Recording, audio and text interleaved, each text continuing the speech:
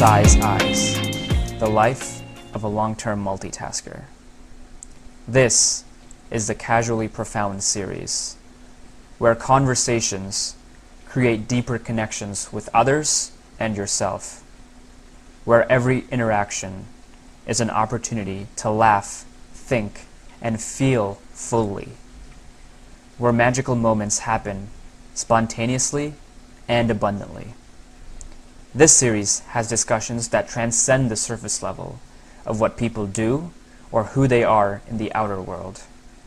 It aims to normalize thinking. I hope for all those engaged in this discussion, including myself, the guest, and especially you, the active listener, we stop and ponder on the ultimate question: who am I really? All while enjoying every second of it, of course. Hello and welcome to another episode of the Casually Profound series of the Size Eyes podcast. So my name is Adam Kamak and I'm serving as guest host today. I will be interviewing the normal host, Vasam, this afternoon. I was a guest on this conversation series back in episode 7 and had such a great time and so much fun that I decided we would try switching roles and seeing how that works. So I'm excited to do this. So I live in suburban Houston. Right now I'm a high school history and geography teacher, but I have my own background in content creation and podcasting, and I definitely hope to return to that someday. Sai and I know each other because we lived in the same dorm in college when we went to the University of Texas at Austin, and because we have so many of the same interests in sports and geography and history, we became very fast friends, remain very good friends, and have great conversations quite regularly, going down all sorts of rabbit holes and all sorts of tangents. So it's great fun, and I'm very excited to do this, Sai. Yeah, I'm sure we're going to be going down a few rabbit holes today, this conversation, as we do every conversation. Sure. We'll see. Yeah, we'll have to see exactly where that leads us. Yeah, I'm excited to be here. This is my first time being on a podcast as a guest. So hopefully first of many. Yes. But I'm looking forward to digging in. I know I asked a lot of questions of you last time, right. So I'm looking forward to where this conversation leads today. Well, and that was my first time as the guest. I mentioned a previous background in content creation and podcasting.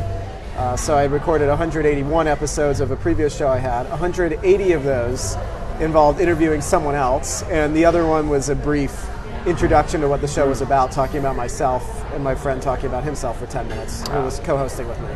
So that was my first time as a guest. So it's only appropriate that we would return the favor here today. Yeah. So this is very exciting. So we're here in Charlotte. Great pleasure to be back in the Queen City of Charlotte, North Carolina at Amelie's Cafe for this recording. In Charlotte? In Charlotte, yes. In Charlotte, North Carolina, of course. Mecklenburg County. And I figured that it would make sense for us to start where you generally start. So I'm taking the same format of question that you use when you introduce guests and when you and your audience meet guests on this Casually Profound series. Yeah. And just swapping your name in for my name or anyone else's name. So we'll start there and see where we go. Sounds good. So away we go here today. So first question to you, who do others think Sai Vasam is? Yes. Now, obviously this question was not a surprise to me. Really? You don't say. Yeah. But I've tried to take in the approach of not thinking about it specifically for this context. To answer it kind of like as I would if I was just having a normal conversation with anyone and they just spontaneously asked that question. Right. So just kind of thinking about it on the spot here, who do others think I am? I would probably say, I think there's like different aspects of myself, right? So there's the person who, let's say, grew up in Kansas City, Kansas. The person who went to college at UT Texas where I met you. This person who got a job, started working, becoming a young professional in Atlanta, and then continued moving on to Charlotte, working at the startup, etc. Right? So there's kind of that educational, professional side of things. And I think I give off some sort of... So I think it translates into two ways, right? So educational-wise, I think people saw me when I was growing up as someone who had their stuff together, who knew stuff, right? Who had some sort of knowledge. The application of that knowledge, who knows?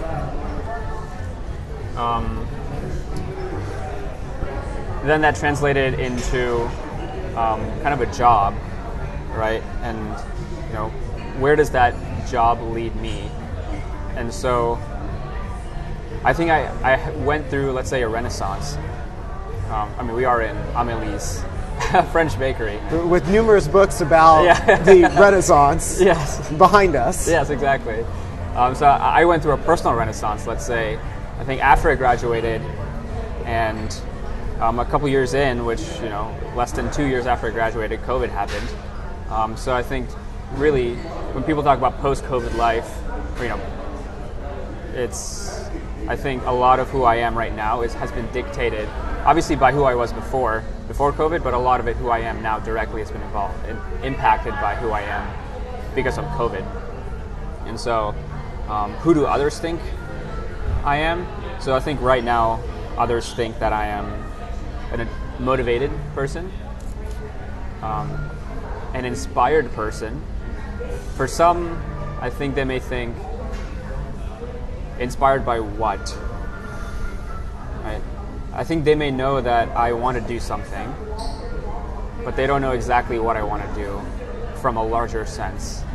I think they can see that I have a bigger picture, but they may not fully know what that picture is. Right? So I think they have pieces to the puzzle, but they may not be able to see the entire puzzle.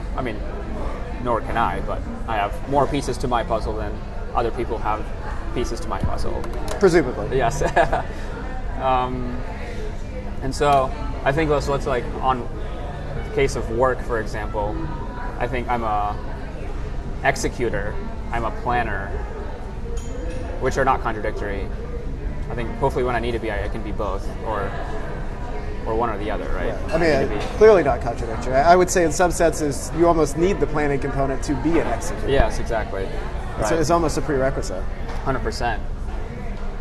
And so from that perspective, I think I'm dedicated. If I'm bought into a mission, if I'm bought into something, I think people can see that passion or that confidence, see that invigorating quality, right? From a non-professional side, I think people may think that I am very reflective, right? So the last couple of years I've been doing a lot of journaling, doing a lot of reading, all those type of things, going into what some people would say self-growth, self-development type of realms. And so they may think that they may see me as someone who wants to continue to get better, not even necessarily for a specific purpose, but I think just because he can. Right? So I think that is one aspect that people outside of work see me as, and some people I think in work see me as potentially as that as well, since there are blurry lines in between the two. Right. I'll kind of leave it there. I know you're taking a bunch of notes. I have taken a bunch of notes. Yes. If you need more paper, let me know. I have additional paper and pens, which is good since my first pen kind of died on me here. So I want to go back to something that you mentioned very briefly in passing, but I mentioned this very briefly in passing on when I was a guest on this show. And so we need to very quickly mention this. This is not at all a slight to our friends in the show me state of Missouri. But you mentioned growing up in Kansas City, Kansas. We do need to point out that there is one state that has a Kansas City in it that is superior to the other state that has a Kansas City in it. Exactly. Right? Kansas is the superior side. Yes. Would you agree with that assessment that while Missouri is an excellent place, Kansas is the better of the two states? Objectively. Objectively. We can quantify this. Yes. It is an objectively quantifiable fact, regardless of the paradigm and the framework Yes. within which we are working, that Kansas is superior to Missouri. Again, I'm not demeaning our friends in the Show Me State at all. Exactly. I would agree with that. Yes. All right. But anyways, we'll set that aside. We could revisit that another time potentially. Probably Right. not over the course of this conversation. But I want to return. Of course, there are a lot of things that you mentioned over the course of that response that we'll hopefully have the opportunity to take a deeper dive into here today. But I want to return to the whole notion of the question. So you obviously knew the question was coming. And of course, it was a rather scripted question on my part. It's not really a question that I came up with. It's modifying and adapting a question that you came up with. So you, of course, start these casually profound conversations. Not profoundly casual, but casually profound conversations. Asking who others think your guest is. Yeah. And I touched on this a little bit when I was on your show. But I guess where I want to take this next, and then we can return back to some of the things that you mentioned in your story and some of the characteristics that others might perceive you as having or that you might perceive yourself as having. Yeah. But to what extent, if at all, does it matter how others, who others think you or anyone else is? Is that, what value do we find in asking that type of question? Is that question of relevance in how we live our day-to-day lives? Is it just an interesting thing to consider? I assume that we could say it affects our interpersonal relationships with other people. But why that question? To what extent does it matter? Okay, so several different branches here. Of course. So, yes. What other kind of conversation will we have? So so I'll describe the inception of why I actually picked this question to begin with, starting even with my first guess. So there's essentially the framework that I actually wanted to have when I was starting to have these conversations was asking 3 scripted questions throughout the course of the conversation. So instead of not just like the first 3 questions being those 3 scripted questions, the first one being the first scripted question, maybe sometime in the middle the second one, and sometime towards the end the third one. And then obviously the middle would kind of fill itself in naturally. The first question obviously being the one that you asked of who do others think you are. The second question is who do you think you are? Right, so how do others think, who do others think you are? Who do you think you are? The third one being who are you actually? Or some form of that. Right? Who do others think I am? Who do I think I am? And who am I? Right. So that's probably the deepest question, one of the 2-3 deepest questions we can ask ourselves as humans, right? Who am I? So that was, or we could do it to be making fun of James Stockdale. Yeah. You're familiar with that. So he was Ross Perot's running mate in 1992, and he's up on the debate stage debating in the vice presidential debate. Al Gore, very prominent senator who became vice president. Dan Quayle, who was the incumbent vice president. No one's heard of Stockdale, so he starts out by saying, "Who am I? Why am I here?" Exactly. So that's usually how I use the question. Yeah. Just to poke fun at that political debate context. Yes, of course. In this context, and then in my reflective context, I think those are 3 important questions to be asking at all times, because I think that gives context to how I live my life holistically. So it's not just so. One of the other branches here is about perception and reality, and that's something that I've been thinking about and I've journaled about for a little bit. And so, perception is so we see perception as something that is subjective, right? But to a certain person, it is a fact, right? Like my perception of something, like that is a fact in my head. Right. Well, I mean, there's a common saying: perception is reality. Right. Exactly. But when we say perception is reality, I think we may. Is it implied that if we don't have that perception is reality, if we just say perception, is it implied that perception is not reality, right? And we have to say perception is reality to make it, fit into that context. Right. And so I would say that the reason I asked that question of who do others think you are is to first understand ourselves. I think we need to understand who others think we are first. So, this is a way of working outside in, basically. So I think there's both ways of working inside out of who do you think you are, who am I, who do I think I am, and then who do others think I am, right? So you can work inside out or outside in, which is the sequence that I would lay out in the podcast initially, right? And so who do others think I am is that perception of yourself by other people, right? And so if you can understand how what you do is perceived by other people, you may potentially be able to change who you are. And so, I think there's a negative connotation to changing who I am. There's, these days it's all about, like, be who you are, like, be you, like, all that type of terminology, and I think that's amazing. And there's a piece of that when someone says be you fully or be yourself and lean into your strengths, forget about your weaknesses, or not forget, just that type of phrasing, it kind of dismisses how what you do can impact others, right? If you're only thinking about, like, one specific example here. So for example, let's say one mistake I made at work in the professional context is, I sent out an email last year about, like, a course that I was starting. So this was like October last year, and I wrote it out in the middle, or on the weekend outside of work hours. But then I scheduled to send it, Tuesday afternoon during work hours, and it was a long email, right?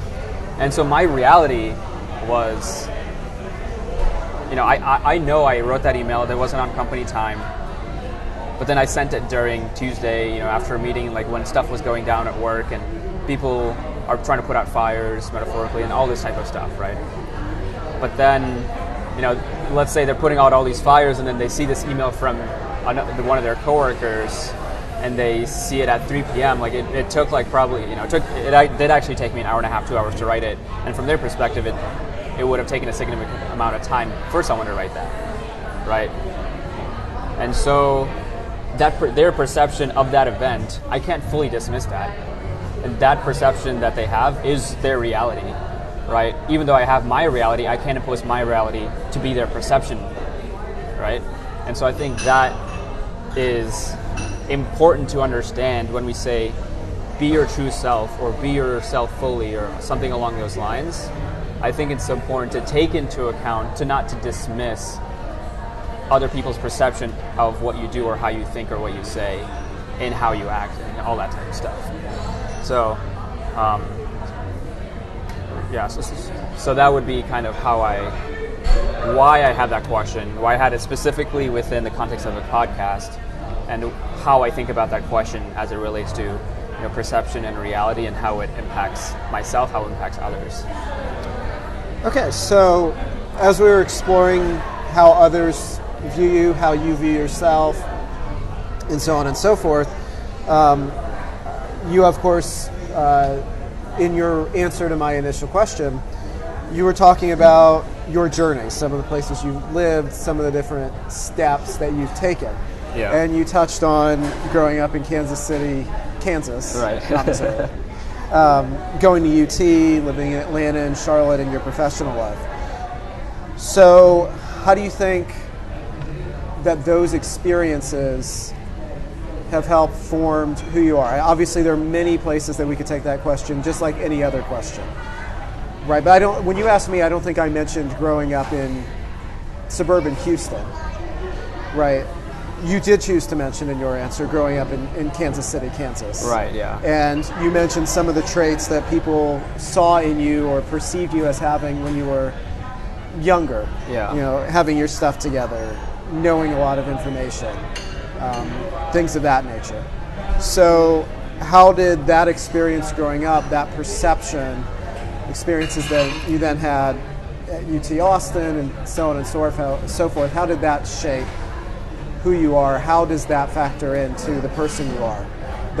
Those steps in that journey and the way people perceived you during those steps in the journey. Yeah, good question.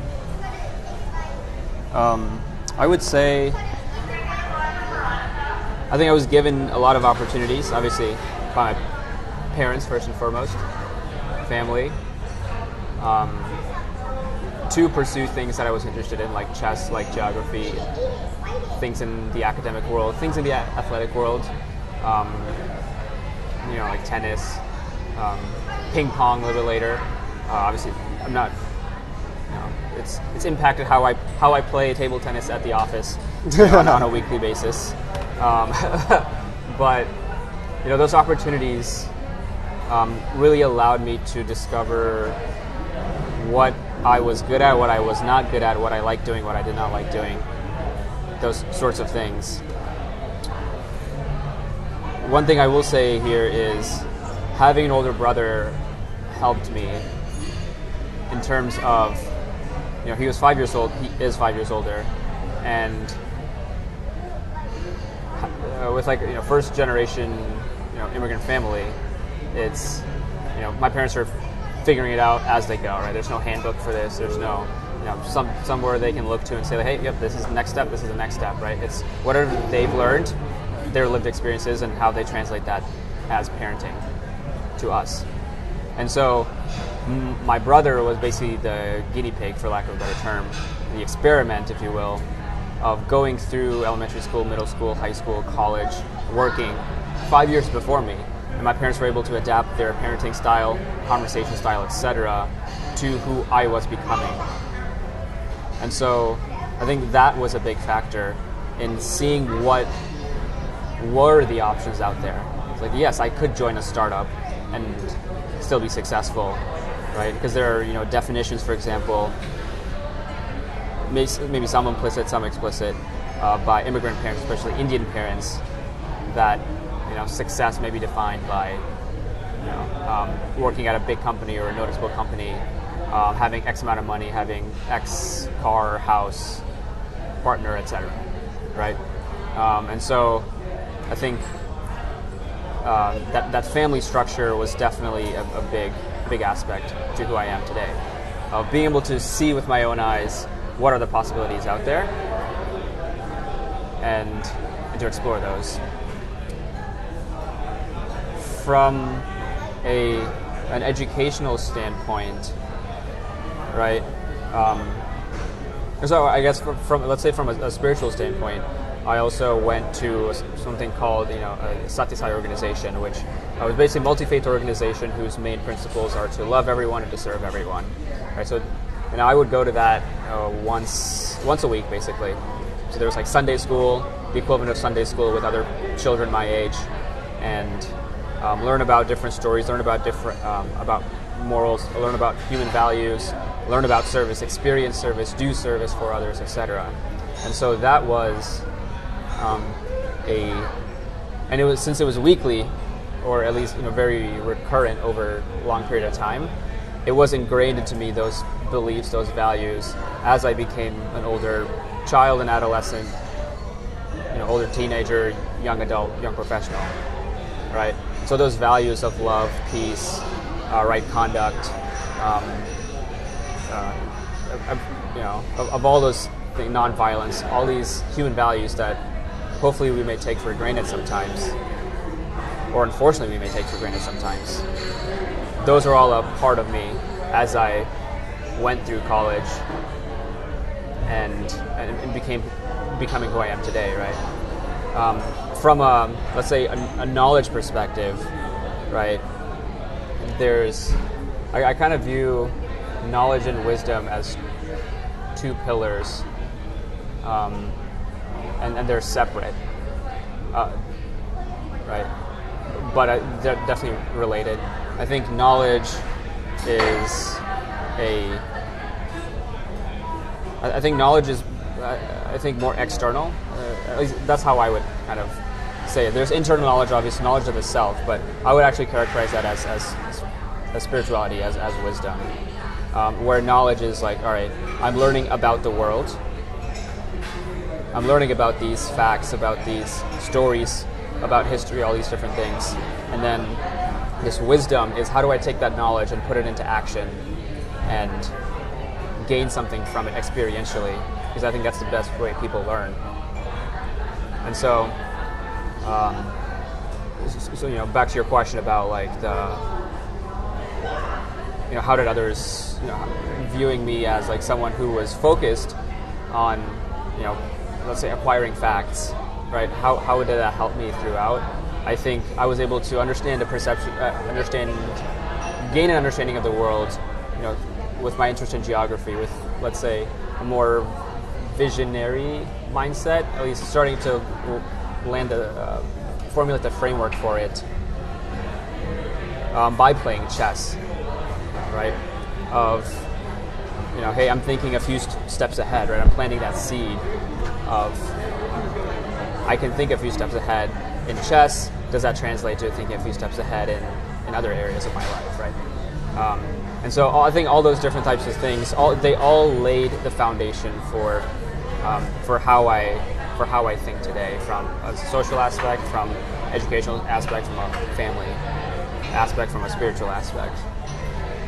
Yeah, so I want to return to something that you touched on there, being a first-generation immigrant and your family not really having sort of a blueprint or a handbook, or to the extent that they did, not really following necessarily a blueprint or a handbook with you and with your brother.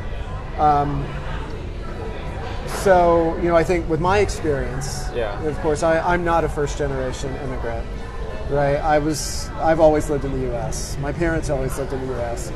3 of my 4 grandparents always lived in the U.S. And the other one was born in southern Germany. She and her brother, parents, they came to the U.S. when she was quite young to escape the Nazi regime.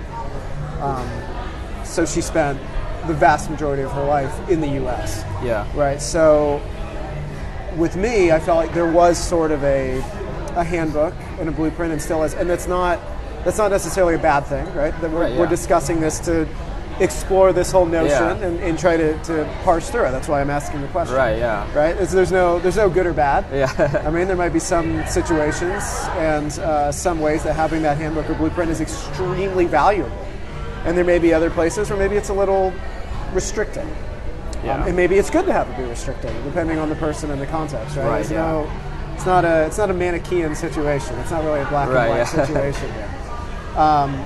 But I did feel like there were certain expectations. There's a certain path that was expected just based on the types of lives and the general blueprint and outline that we had followed as a family. Yeah. Because this was not a first-time thing. This was not a first go-round. Yeah.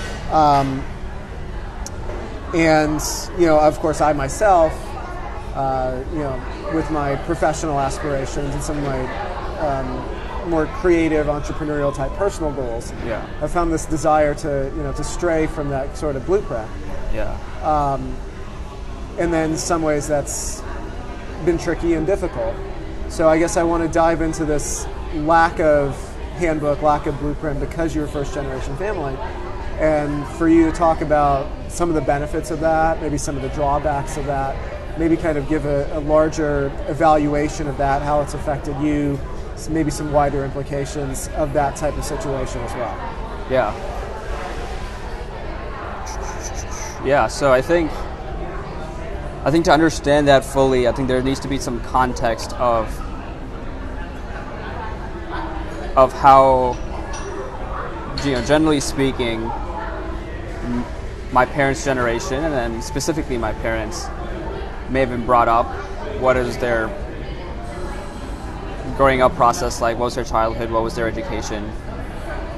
And their whole kind of story to help contextualize everything that they've parented me by, right? And so I think from India specifically, India is a very It's very structured, regimented type of play. I guess from a life perspective, it's a very handbook-oriented kind of society. Right. All right. It's like, all right, you focus on education, and then you graduate, you do your master's, you get a good job, you work at a big company, you settle down, you get married, you have kids, and then repeat the process. Right. And I feel like, and again, this isn't bad, this isn't good, right, and there are always exceptions, always outliers. I feel like generally those sorts of notions are brought with Indian families when they come to the U.S. And then they're applied just within the context of living in the United States as opposed to living in India. That's the same sort of handbook, right, being applied just in a different land. Exactly, right. And so I think that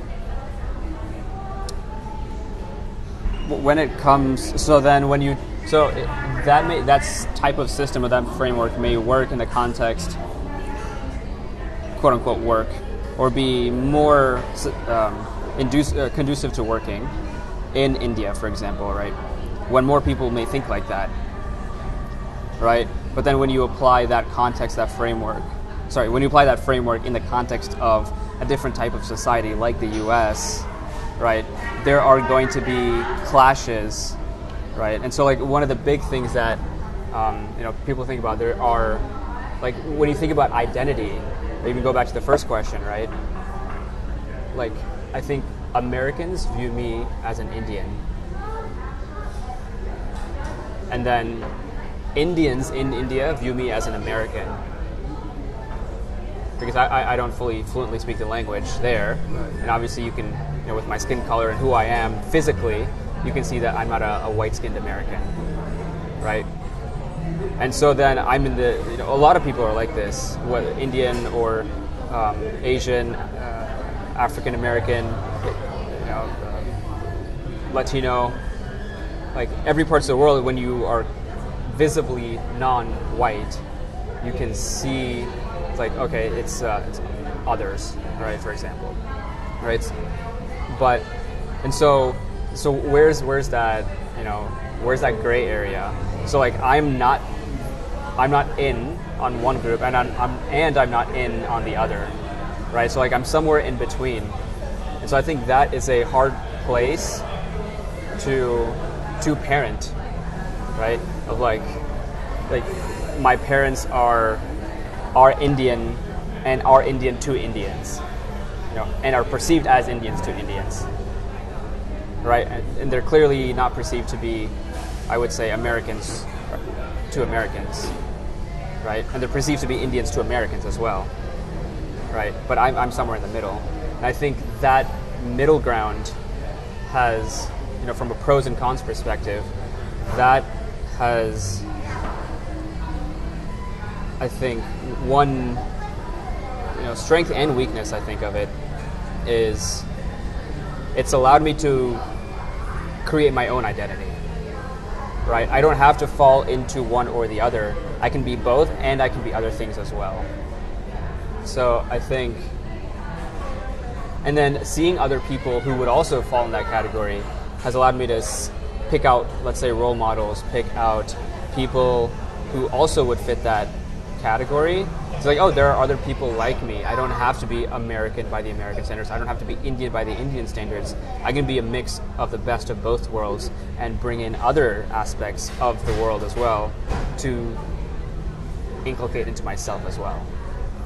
And so I don't really, I'm not a huge fan of necessarily pros and cons, because I think pros and cons and strengths and weaknesses are really just this two sides of the same coin, and it just depends on the situation and the context of where you apply that trait, for example. So like, let's say the trait of being, let's say, Indian American, right?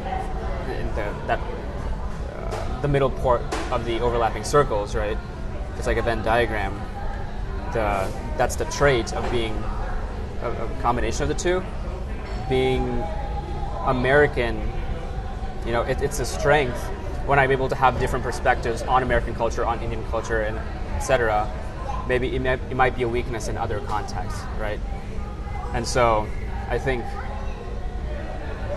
growing up with that, background,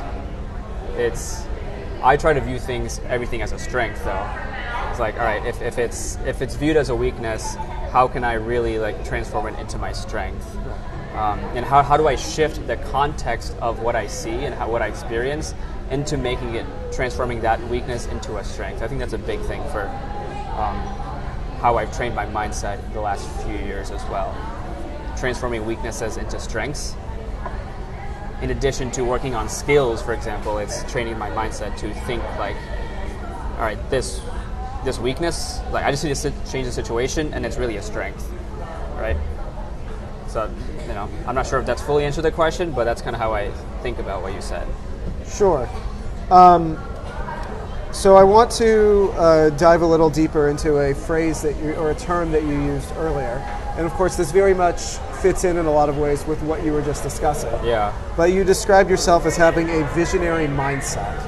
Yeah. So sort of what does that two-word phrase mean? What are the implications of that term? What does it mean to have a visionary mindset? How does that apply to you? Yeah, so I would say visionary mindset. And of course, this fits in with what you were saying about strengths and weaknesses, right? Yeah. Where you were talking about transforming your weaknesses.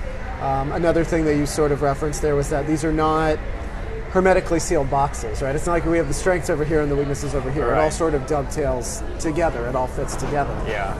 Right. And then you kind of have a vision of where you want to go with that, how you want to make adjustments based on that perception. So, the visionary mindset, at least what I interpret you as saying with visionary mindset, that was showing through to some degree in your answer just now. Gotcha. Yeah. But vision. What does it mean to have a visionary mindset? Where do you see this applying to you? I'll bring a few different things in here, if I can remember them all. One is... Well, I have more scraps of paper and pens. Yes, we need a full whiteboard here. We do. I know, I'm a huge whiteboard person. Yeah. We do. And so, from a visionary mindset, I think to boil it down to as simple terms as possible, it's being the person that you want to be, right? I think when people think of visionary, they may think of all the things that they may want to do, right? Of like, here's the things that I want to achieve. An achievement is an action, right? It's a result. It's an accomplishment. And so when let's say other people think like that, I think that has planted the seed, for example, of society thinking in terms of, yes, I need that job to be fulfilled, or I need that car to show that I am secure, or I need a big house to show that I have wealth, right? And so I want to make that clear distinction here of visionary mindset doesn't mean what I want to do. Visionary mindset for me is who I want to be, and then how do I translate who I want to be into helping others be who they want to be, and then finding clarity of who they want to be, and then helping them be that person.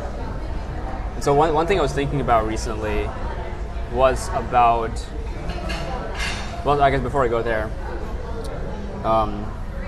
so there's this concept that I learned in a workshop a couple years ago about the it's a be-do-have triangle. All right, so there's the first one is they called it like the victim mindset. That was it's basically ways of phrasing it in your mind. These are stories that you tell yourself, implicitly or explicitly. So the have, do, be mindset is once I have something, or when I have something, I can do something, so I can be someone. So like that's they characterize that as a victim mindset. It's like, oh, once I have the car, I can travel around the country and I can be happy, right? That'd be a victim mindset. Then there's a worker mindset of do, be, have. So I need to do this so I can be this so I can have this, right? So I need to work at Apple so I can be happy so I can have happiness, all that stuff, right? And then there's like then be, do, have, right? I think that is the one that I want to be shifting towards, and I think I've been more aligned with that mindset for the last 1-2 years of be, do, have. So when I am the person, when I am, insert adjective, when I am visionary, right? I can do visionary things, I can accomplish whatever I want, and then I will naturally have everything that I want to have, right? So it's like shifting my mindset from that victim mindset to that worker mindset to a winner mindset, for lack of a better term. Or in this case, it would be a visionary mindset, right? And so I think it's important to distinguish between those three things. And then from there, what I was thinking about a few days ago was about using specific words. So I think, so when we relate this be, do, have into words, right? So let's take have first. I think if we have money is usually the lubricant, if you will, as a facilitator to allow us to have things, I would say. Money is probably the biggest thing that allows us to have things in our life. Open to hearing what other things may also allow us to have things. But I found that money, in whatever form of currency, will allow us to have things. Yes, right. Regardless of whether this is the Kazakh tenge, yes, or the or the Malaysian ringgit. Yes, exactly. Whatever currency, intercurrency here, right? Or the Bhutanese gold drum, right? Yes. Yes. All right. So from you brought it up, not yes, me. yeah. So money will allow us to have things.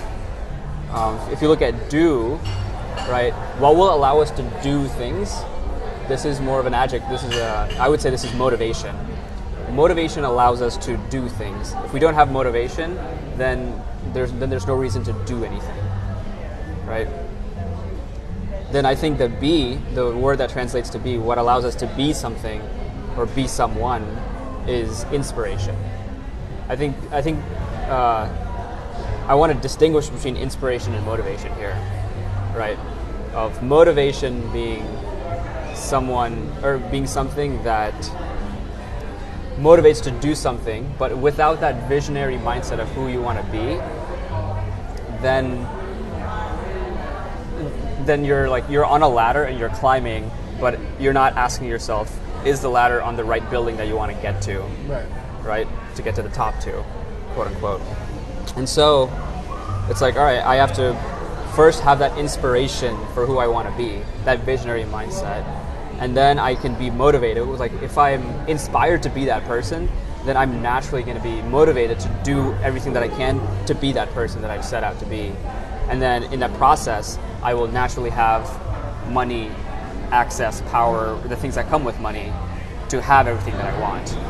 Right. So when I talk about your question about visionary mindset, it's not necessarily the do or the have pieces of it. It's not about the money. It's not about the motivation. It's about the inspiration and the vision for who I want to be, and then everything will naturally roll down after that. So I guess that's how I would answer that question. Yeah, and when I asked you earlier, who do others think Sai Vasam is? Yeah. You very much drew on those themes, right? You mentioned self-growth, someone who wants to get better because you can. And that seems very much aligned with this sort of be, do, have model that you just outlined, and the sorts of things that you're talking about with this visionary mindset or winner mindset. Right. We don't, we don't win enough in this country anymore. Yeah. We need to make it great again. we do, yes. Mexico's leaders are sharper, more clever, more cutting. Yes, as some people would say. But yes, as a certain someone would say. Yeah. But no, it does seem to fit together very much with how you described others as perceiving you and how others view you and think of you in the initial, in your response to my initial question. Yeah. Go ahead, yeah. Yeah. What, did you want to go anywhere from there? Yeah, no, so I think, I think really going into, there were a few workshops that I attended, in 2019, in February. It was actually, it was fortuitous because, have I mentioned this before to you? Or I don't think so. Okay, yeah, February 2019, there was a workshop going on by, it's called the Isha Foundation, ISHA, by Indian mystic guru, however you want to frame it, title him as called Sadhguru, and he has a large nonprofit organization, foundation, and they had a workshop going on in Atlanta, February of 19, which was, when the Chiefs were playing the Patriots in the AFC Championship game 2 weeks prior to the Super Bowl. Mm-hmm. And me being a Chiefs fan, I was, and I was living in Atlanta, and the Super Bowl was happening in Atlanta that year. And so if the Chiefs won, you can sure bet that I was not going to be going to this workshop that was going on. I was going to be involved in the Super Bowl festivities with the Kansas City Chiefs. Despite them playing in Missouri and not Kansas. Right, yes, unfortunately. But as history played out, the Chiefs did lose to the Patriots, but that allowed me a free weekend, and allowed me to go to this workshop that, was exposed to some of these ideas of being more self-aware. This was 8-9 months after I graduated college, right? So I'm still trying to discover who I am after post-college, right? And so, going to this 3-4 day workshop in Atlanta opened my eyes to what was out there. Attending workshops during COVID, online workshops, in May, June, July of 2020, where this Be Do Have model was introduced to me, along with many other things, right? I think these certain checkpoints along the way have the opposite of stunted, have increased my growth trajectory, right? And then I think with what you said with growth, I think that's a big thing here of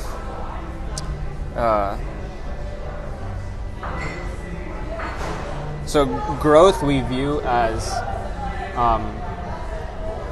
I would say one definition of growth is the difference between who you are right now and who you want to be over a course of time, right? So point B minus point A divided by time, right? So that's growth. So, but what's inherent in growth is that time element, right? And so, but that implies that who you are today is different from who you want to be, right? But that, in a sense, is contradictory to what I was saying earlier of just being, doing, having, right? It's not who you want to be, it's who are you right now. And if you are that person that you quote unquote want to be, then you already are that person that you want to be. So then there's no real time element there. And so how that relates to growth, I would say, is growth is just a construct that we've created because there's a difference between who we are and who we want to be. And we may feel that growth either if we are growing in a linear space, we may feel it in an exponential case, as I've felt it. But then I think the ideal scenario is as the exponent increases, if you will, on this exponential growth graph, it gets further and further, and it's asymptotic, but it gets further and further, and it goes up to infinity, and it's actually a line that doesn't have a slope at all, right? And so growth in that case, and when it's like a vertical line, right, there's actually nothing traversed on the x-axis of time. It's just we just are that person, all right? And so I think the self-growth mindset that people have, and I guess I said I did have, or others may perceive me as having, I think that's our human way of saying, like, yes, I am a person and I want to be this person, and here's what I do to help be that person. But I think in an ideal world without a construct of time, then there's no reason to force ourselves to follow that path across time. We can just shortcut that, we can short circuit that into just being that person, and everything else, we can do whatever we want, we can be motivated to do all that, and we can have all the money, we can have all the travels, we can have all the knowledge, etc., that we can have. So that was an unprompted, answered a question that you didn't ask. And that knowledge could include knowing the currencies of every country in the world. Oh, yes, well. We hope. Yes. Eventually. For right, both of us. yes. I mean, that would be... That'd be ideal. Yes, that would be one of those things that is included in that infinite growth. Yes. So at the beginning of this conversation, when I asked you who others think you are, and of course you were outlining different parts of your life and different parts of your journey, you talked about coming to Atlanta and Charlotte for your professional life. Can you talk a little bit more about your professional life and how that fits in or does not fit in, to what extent it does fit in with some of these other things that we've been talking about with a visionary mindset, the be, do, have sort of methodology, I guess that we could say, and being who you want to be, and self-growth, and these different concepts that we touched on. Yeah. Or does Yes. The professional aspect not fit in, and it's just a means to an end. But I assume that it has to fit in. I mean, it very much does. Talking to Sai in a casually profound manner on the Sai's Eyes podcast. So, the way I know Sai, it all rolls into one, as the great Bill Walton. As the great Bill Walton might say, or Frank Caliendo, as Bill Walton might say. From a professional mindset or standpoint, I think people can, I want to help. So every company, let's say, has or should have a purpose, mission, values, right? But how often do we, so those should actually be implicit in what we do, right? We don't necessarily look at our company mission every day to remind ourselves, oh, that's right, we are trying to be the best in laundry and dry cleaning in the country. Right. It's but it may not be a bad thing to refer back to it periodically to kind of ground yourself. Exactly, you're right. It was just a point. It's yes, we need to remind ourselves that is our purpose, that is our mission, and that helps drive our actions and our projects that we accomplish to help give time back to people, help be a positive impact to the community. When we build these Laundry Lab stores and roll out 2U service in these markets across the country, right? And so from a career standpoint, I think I take more of a lead by example type of route compared to a lead by telling or a lead by talking about it standpoint. It's more of, I try to think about things bottom up. And so it's I want to talk to the people, I want to talk to people individually and understand where they're at, understand how they think, and share my perspective in the process. And maybe if I can, let's say, shift our collective mindset into helping us accomplish what we can achieve, but knowing what, knowing how, certain things will happen or not happen based off of how we think, what we do, etc. I kind of want to have these one-off conversations and then start building that picture. And so from an execution standpoint, it's all right, we have the purpose, mission, values, right? But then how does that allow us to set, we have OKRs, which are objectives, key results, and initiatives to help us achieve those purpose, mission, values, right? And then really digging into, are these the correct objectives that we want to be achieving? Are these the correct KPI, these are the correct metrics that we want to be tracking to help us achieve our purpose and our mission? And so I think my way of contributing with this mindset of being a visionary, I would say is a visionary mindset into work, is asking the right questions to the people who have the most impact at work, right? Who is the CEO? Who are the president of the Laundrolab brand, right? Who is the director of franchise operations? All these, high-level people who have major impact on how we allocate money, which projects we do at work. I want to force them to think about things that they haven't thought about before in a way that they haven't thought about before, so we can do things that no one has done before, right? And that, I think, is one of a visionary mindset. And I think that is, this was actually similar to, I think I said some form of this answer to a question that I had when I was actually first interviewing with To Your Laundry. And it was like a designer that we had. He's my age, and he's like, he asked me something along the lines of, what would you do, or it's like, what value would you bring to the team that is different from anything else, right? And what I said was, similar to that of, I would ask questions and I would bring a different perspective that no one else has thought about before, right? So I think a visionary mindset, if you think about Steve Jobs, is, he wasn't building products based off of market research. That's what he says in the book, right? He builds, and by the book, we mean the Walter Isaacson biography. Steve Jobs, of course, died in 2011, right? From recurring complications from cancer. Right. Walter Isaacson, very prominent biographer, per Steve Jobs' request, met with Steve Jobs a number of times, right. in order to work on a biography of Steve Jobs that sadly came out after Steve Jobs had passed. Right.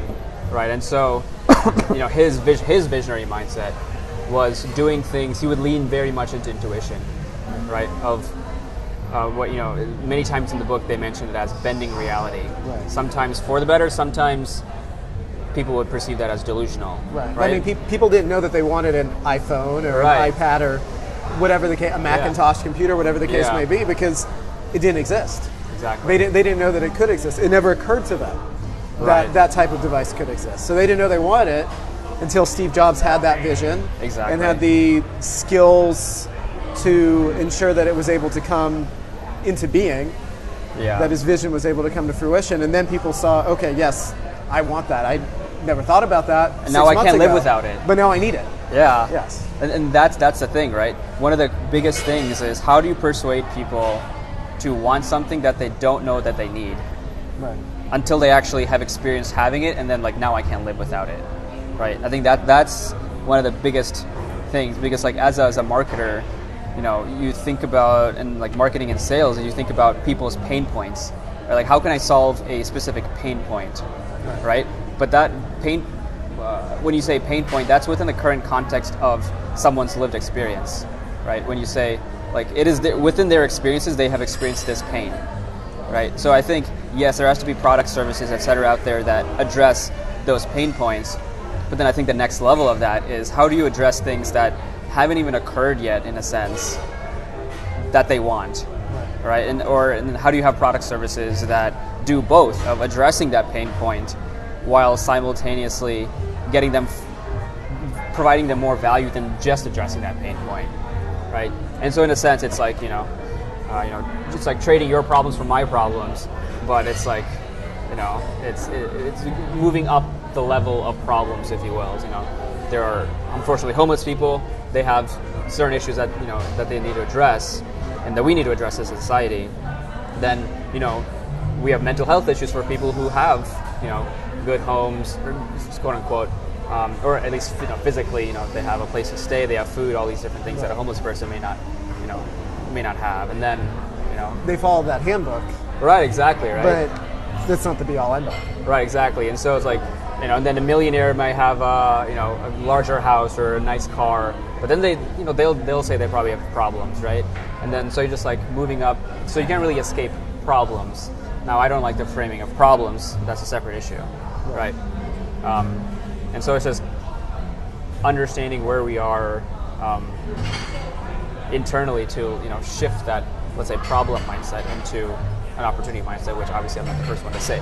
Right. So a few more questions, a few more places I want to take this before we eventually wrap up.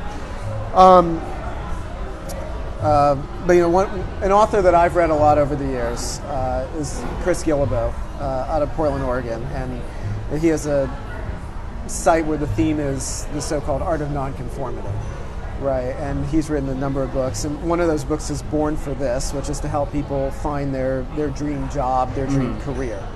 And there's a chapter at the end of the book called Winners Always Quit, which of course runs contrary to what we're usually told about quitting growing up. Yeah. Right. And you and I were discussing this the other day. There are scenarios where quitting is not a good thing.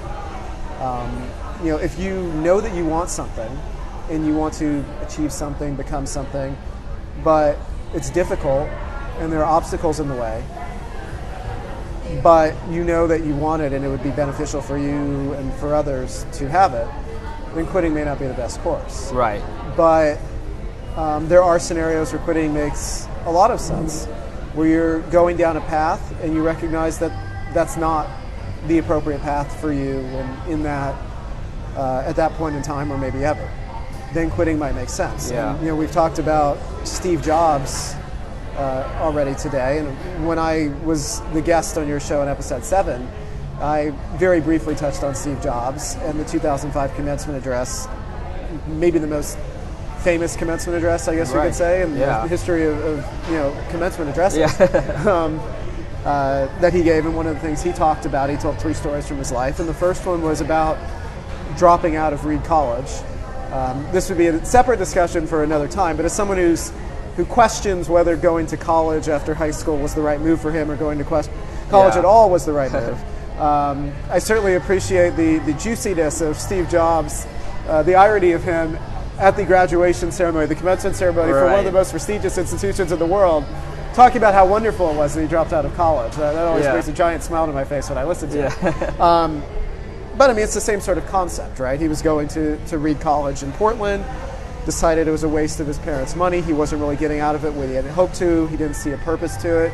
So he dropped out. He started down one path, recognized that was not the path that he should be on at that point in time, and quit. And dropped out. Right? Another sort of variation of this, just changing the point at which this realization is made. But you kind of used this ladder metaphor earlier, and Stephen Covey, who's sort of popular in a lot of different circles, education circles, entrepreneurship circles, talks about not starting to climb the ladder unless you're sure that you want to climb it. Right? So the sort of Steve Jobs, Chris Guillebeau formulation of this is you've started the ladder, and then you get off, you step down and maybe go elsewhere. The Covey one would be just not getting on the ladder itself. But I'm saying all this to ask, I guess, in the formation of who others think you are and who you are, what are some situations where maybe you were a winner, had that winner mindset and quit, or you did not begin climbing the ladder that you could have climbed because you decided it did not make sense for you to begin climbing that ladder? What are some situations where either or both of those applied, and how has that fed into you being who you are? How was that part of your journey? That's a good question. Yes, and there were a lot of options I gave you for places you could take that. You could talk about Steve Jobs for the next 20 minutes. Right, yeah. And there's plenty of subject matter there to discuss for way longer than 20 minutes, of course.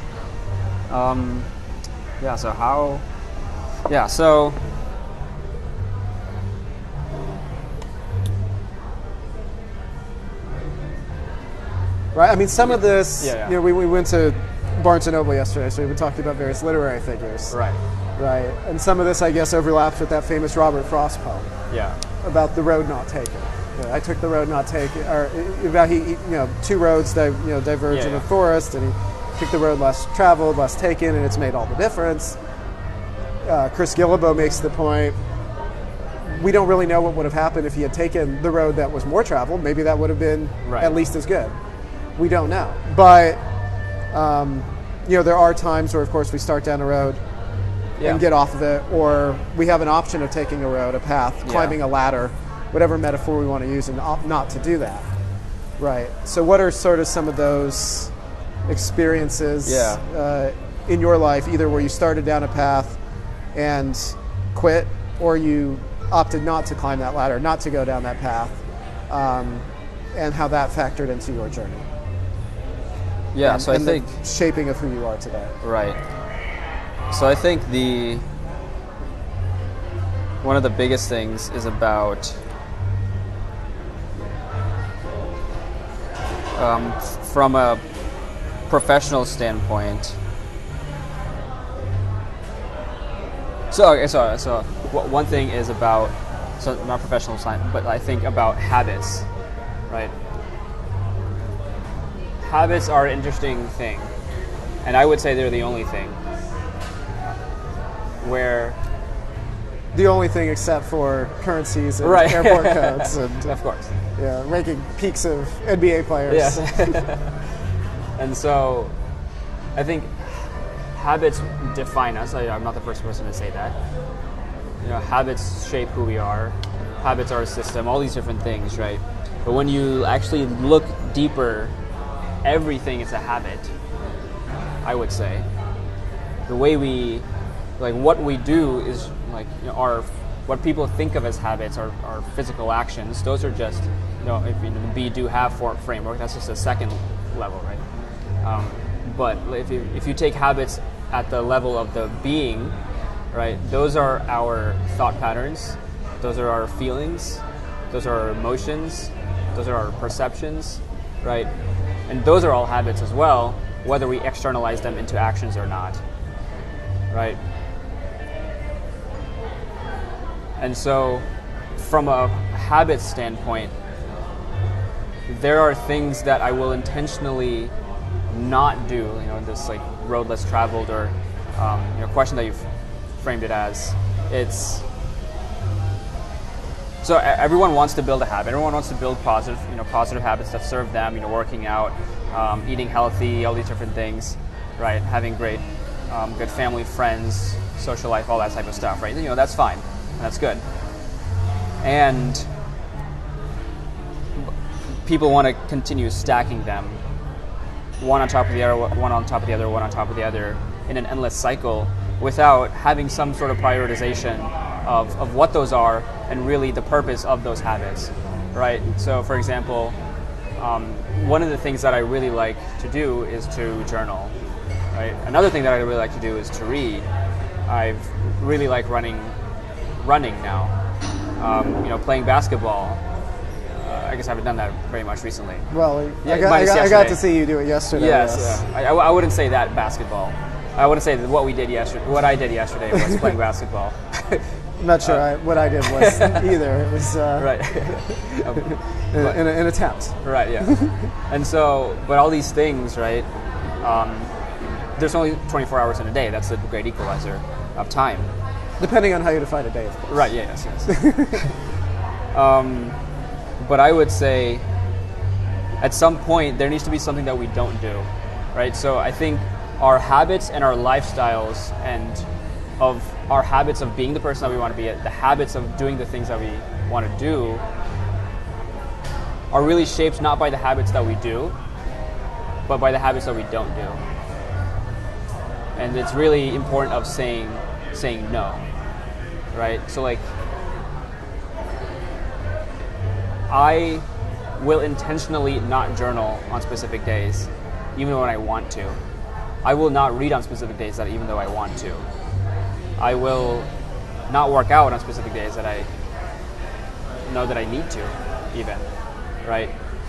Because that will build in, at least this is what I believe, at least that will build in a better, let's say, a disciplined mindset of I can understand and I can control my thoughts, my emotions, my feelings, my actions in a way when I say no to things, I am not letting other people dictate, or I am not letting my previous thought patterns have an impact that doesn't serve who I want to be, right?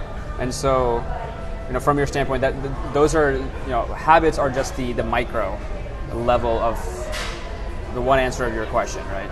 But then if you scale that up, it's, those small habits then become, let's say, projects that I work on, all right? Like my daily journaling practice turned into my blog on my website, right?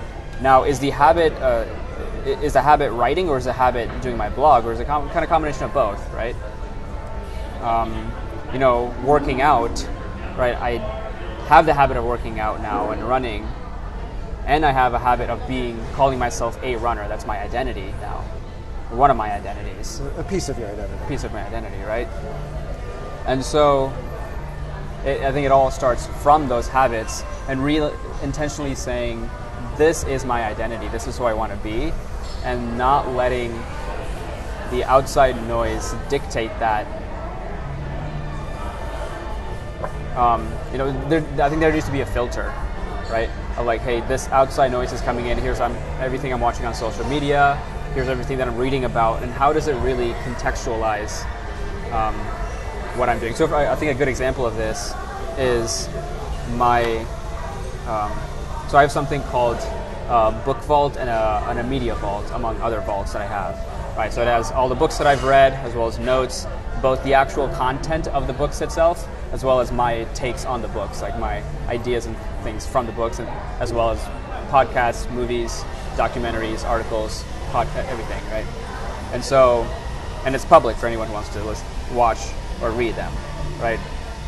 And so there's so much information that I can be potentially taking in when I am consuming that content, right? But there is only a certain amount of information that can be coming into me, and even less so of the application of that knowledge into what I would say into wisdom, into the experiential knowledge, right?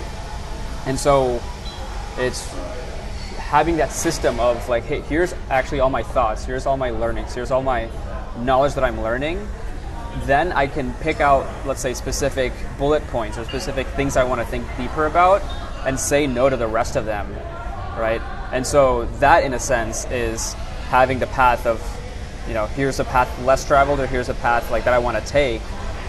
I am intentionally choosing, there's going to be way more things that I don't take, and really only one path that I actually end up taking, because you can only really follow one path in a tree branch at one time.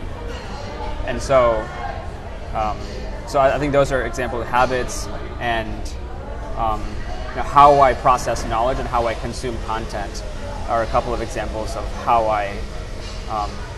it has changed and shifted my identity into who I am today. Sure. So I want to go back to something that you mentioned in your answer to the initial question, who do others think Sai Vasam is? You talked about COVID and transitioning into the post-COVID world as being a part of your identity. You said that it has impacted who you are. So can you flesh that out a little bit and talk a little bit more about that? Because this obviously has impacted a lot of who a lot of people are now, and how a lot of people behave and perceive others and perceive the world around them. But in a lot of cases, it's a very different story, right? It's the same set of circumstances, but it could be very different reactions. Because this is something that we've all been living through to varying degrees very recently, over the last 2+ years. Right. Right. The last, 27.5 months. Yeah. Right. Since Rudy Gobert tested positive, and flights between the U.S. and Europe were suspended by the Trump administration. Right. That was sort of when this was on everyone's radar, and then lockdowns, 2 weeks to flatten the curve, all that sort of stuff followed from there. But how has that experience, how have recent developments related to COVID policies, things of that sort, impacted who you are? How has that played a role in this journey, and who others think you are and who you think you are? So one of the big things about COVID And so like the way that people view COVID, and obviously there's a horrible aspect of it, of people dying, people having sick health, having long-term consequences that we don't probably know about right now, right? Right. So I want to preface it with that. Of obviously there is impact, irreversible impact that COVID has had, right? Now I can do my soul. Yeah, go ahead. Yeah, well, I was just going to say, and this could make for a whole episode, Right. a series of episodes. Right. Yeah. There's irreversible impact that COVID has had. There's irreversible impact to the way people have reacted to COVID, the way policies have been set up in reaction to COVID, the way people perceive COVID to be as a disease. Right. I mean, there are any number of ways, directions that we can take this. Right. Exactly. Right. Yeah. So. Right. So understanding that. Right. So a couple of quick hitting things here are, one of the things that Sadhguru says that I heard recently is, you can't change the content of your life, but you can change the context. So essentially, I can't control how fast COVID spreads throughout the country or spread throughout the world, or the number of people that are dying. Obviously there's that, I can impact my health and the people that I'm generally directly associated with and interact with on a daily basis, if I wear my mask or don't, all that type of stuff, right? But outside of that initial kind of sphere, I can affect the full number of people who are impacted by it, right? But I can change how I think about it. I can change my thought patterns about it. I can change my beliefs about it. And I can change how I react to it, right? I can be sheltered. I can be living in fear. I can be living in a place of, I don't want to achieve my goals because of the fear of getting COVID, or of anything else, even outside of a COVID world, like of success, of failure, this fear of all these different things that are out there, fear of disappointing people, fear of what people will say, right? All these different things that were there. And so what I think that one of those things that COVID taught me, who has shaped who I am right now, is like, that doesn't really matter within my direct realm, right? I can change who I am, and I'm going to impact as many things as I can. And so, from like obviously 2020 was a year, obviously with COVID, but then also from a racial justice standpoint with George Floyd's murder and everything that happened along with that, right? And then so there are many things that people will react to and have a lot of momentum for, right? The NBA doing these things, a lot of people being more engaged in their communities with their local politicians, governments, etc., right? But then it'll naturally die down and continue like that, right?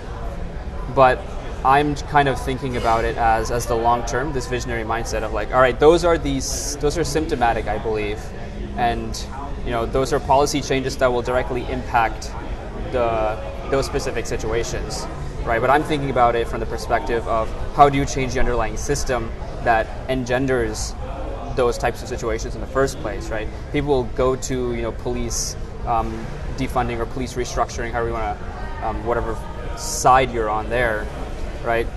And address it that way, and we need that, right? And I also view it as, all right, how do the people who are actually in this police and law enforcement and judicial system, right? How can we shift their mindset of not even being put in that position in the first place, right? Of having compassion for fellow human beings, whatever color of their skin, whatever gender, whatever ethnic background, whatever belief systems that they have, right? All these different things. And so I think that's one of the big perspective shifts that I've had with COVID, is like looking at that bigger picture, like of reducing the rate of reduction of fear from doing things has greatly been increased, right? So I'm basically Hold on. The rate of reduction of fear has been increased. So sorry. So yeah, let me rephrase that. Yes. I've had less fear over time. Okay, That's a simpler way to say that. sounds better. Yes. So I've had less fear over time from doing things that I want to do, and so I think that's one thing. the other aspect to this is if you change the context, right, then you can do whatever you want. So what does that mean? That means that I can, so if you take an example of a stormy day, right, everyone will want to work, if you take a sunny day, everyone will want to work out on a sunny day when it's 75 and beautiful outside, go run around the track, or go run for a park, or work out in the gym, or go to the lake. Do all these things that are good for them on a nice sunny day, right? But no one wants to work out on a stormy day. No one wants to go to the gym at 5 a.m. and improve themselves in whatever manner, physically, mentally, emotionally, spiritually, etc., right? And so I think this is the macrocosm. COVID is the macrocosm of, let's say, the stormy day, right? Of, we've had this storm that was going on. COVID, racial injustice, a lot of socio-political things going on, not just in our country, but around the world. And that's a storm coming through right now, or at least, and that is impacting the people very directly, very acutely, and very short-term wise, right? But I'm thinking about it from, all right, how can I put myself in the storm, so to speak, right? Of going to work out in the storm, of wake up at 4:35 a.m. and working out or reading or meditating, all these different things, right? So then I can improve myself so I can be the person that I want to be in whatever context is actually out there, right? So then that's where the separation, if you will be created, because everyone will be there, on the same line, indistinguishable lines along this graph over time of good weather, right? But then the separation is created when there's that stormy weather, when there are things like a COVID, when there's things like racial injustice going on, right? And so that's how I think about it, of how COVID has impacted me. I'm creating that separation. I'm not trying to compare people, but I'm trying to create as much separation between my former self and my future self as possible in these times of COVID and stormy weather, if you will. So that's kind of how I view it. And then people will see, it's like, oh, this is like a one, they'll see the results, right? They'll see the funny thing is people will see the have, right, in the be do have framework. After the results, after you've identified who you want to be and then done the work, they'll only see what you have. They'll only see the money. They'll only see the wealth. They'll only see the fame. They'll only see the access and all that stuff, right, and the power. But they won't see the do and the be before that. And then people will be trained to think of all right, so this person has this, so I just need to have this and then do this and be this, right? So I think that, we've had that kind of backwards. And so that's how I'm kind of shaped myself in the last couple of years with COVID to have that framework and really separate myself, my former self and future self, during this last couple of years. All right. Well, of course, there are a number of directions that we could take that, and that may be fodder for the next discussion that we have. Yeah, exactly. Because I think my answer to that question would have some overlap with what you said, and I think there would be a lot of differences as well. But we will explore that more another time. But for the sake of time, I do want to go to one final question before we wrap up.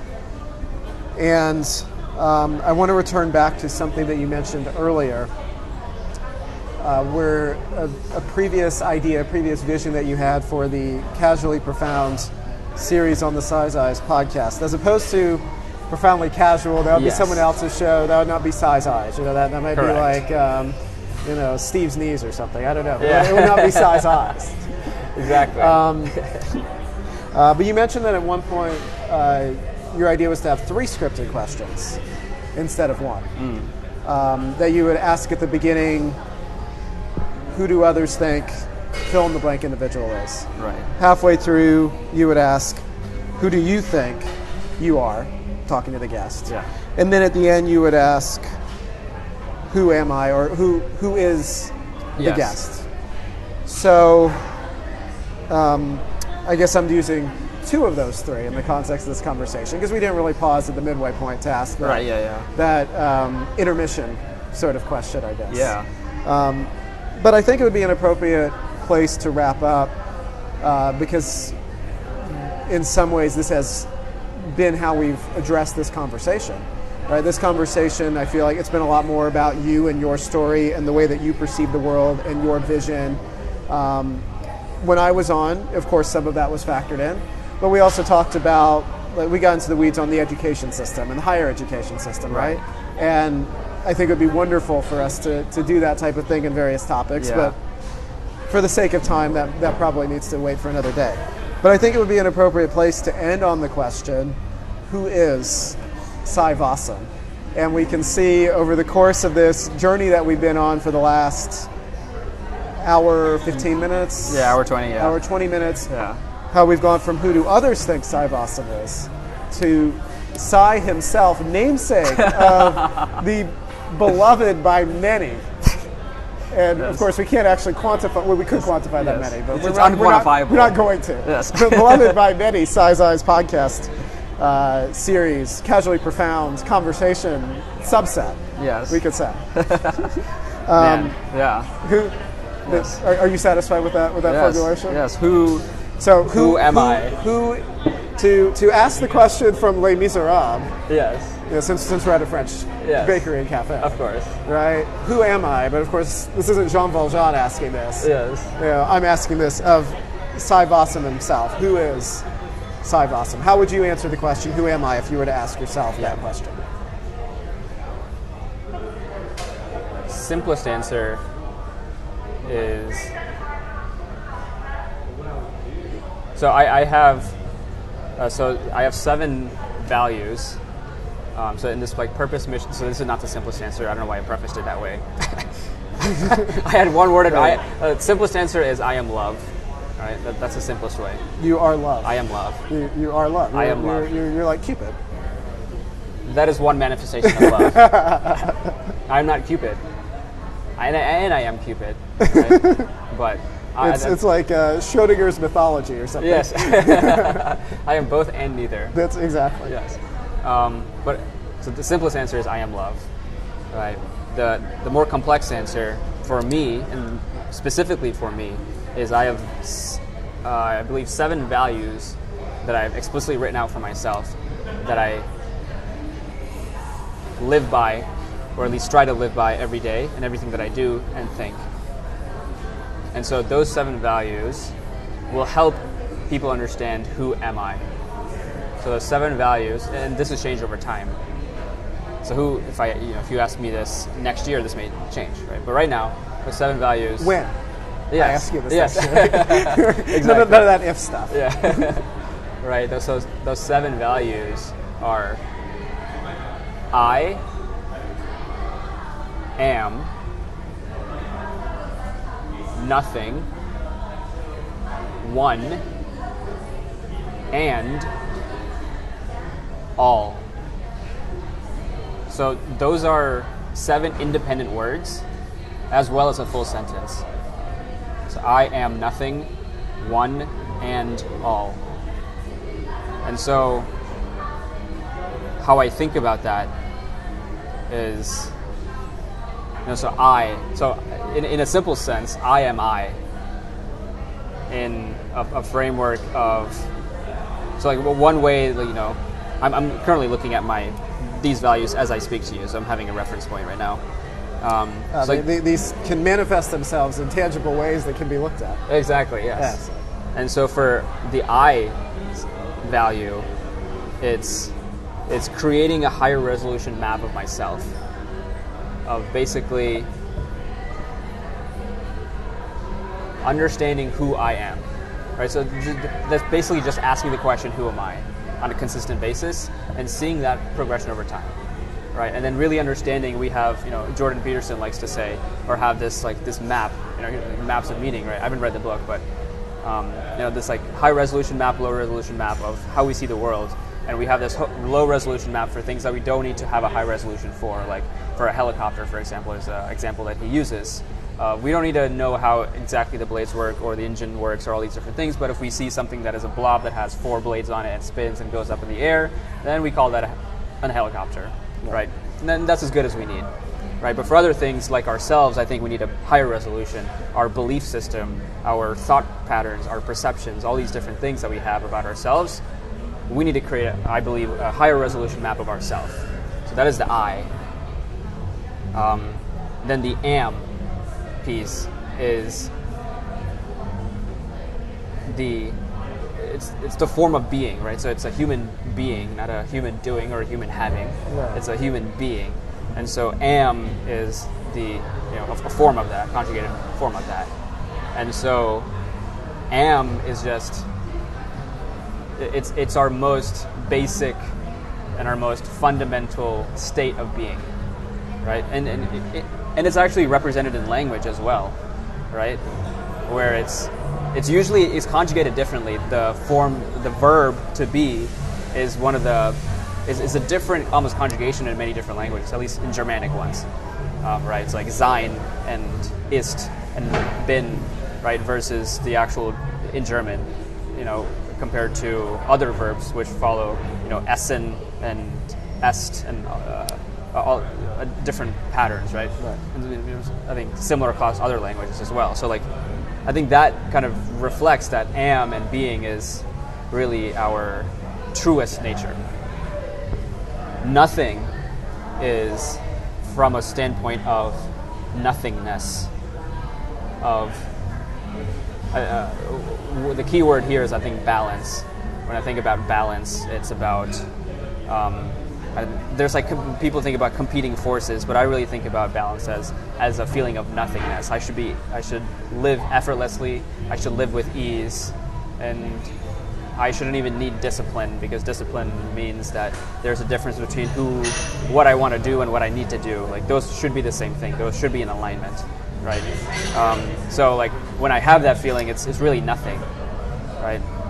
One, right? It's the fourth one of one. Sorry, fifth one. No, sorry, I have six, and that was the fourth one. Of one, I think there's only one. So there's a quote by a spiritual master that I've followed throughout the years. I'll just read it quickly. There's only one religion, the religion of love. There's only one language, the language of the heart.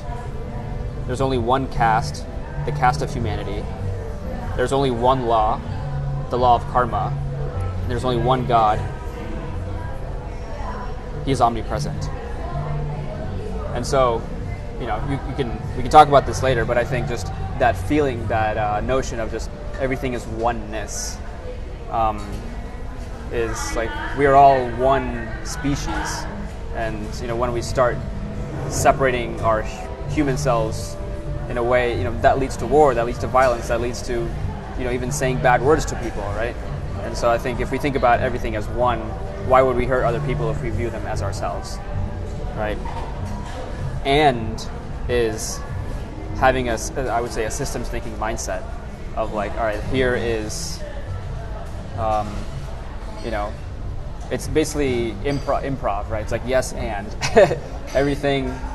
It can be this, and it can be this, and it can be this, and it can be this, right? We're not trying to distinguish between this or this versus this, right?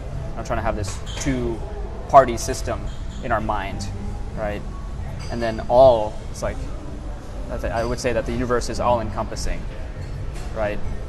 It is, I believe it's omnipresent.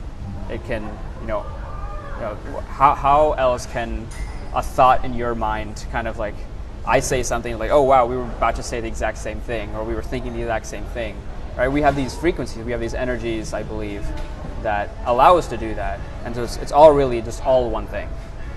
And so those, obviously I went on this tangent, but I think these 6 values really get to who I am right now. Of all of this is the fundamental values and way I live my life right now, and how I think, and everything filters up or filters down depending on how you think about it from there. So I am nothing, one, and all are 1, 2, 3, 4, 5, 6 words of how I would describe myself right now. All right. Well, of course, we can add that you are Sai Vasam. Yes, I can also add that. That normally when conversations are being had in the Casually Profound series on the Size Eyes podcast, you are hosting. Obviously, that was not the case today, but it has been great fun as always. It's a great pleasure to be serving as a guest host today. You know, we've now done 2 of these casually profound, not profoundly casual. Correct. That would be someone else. Yeah.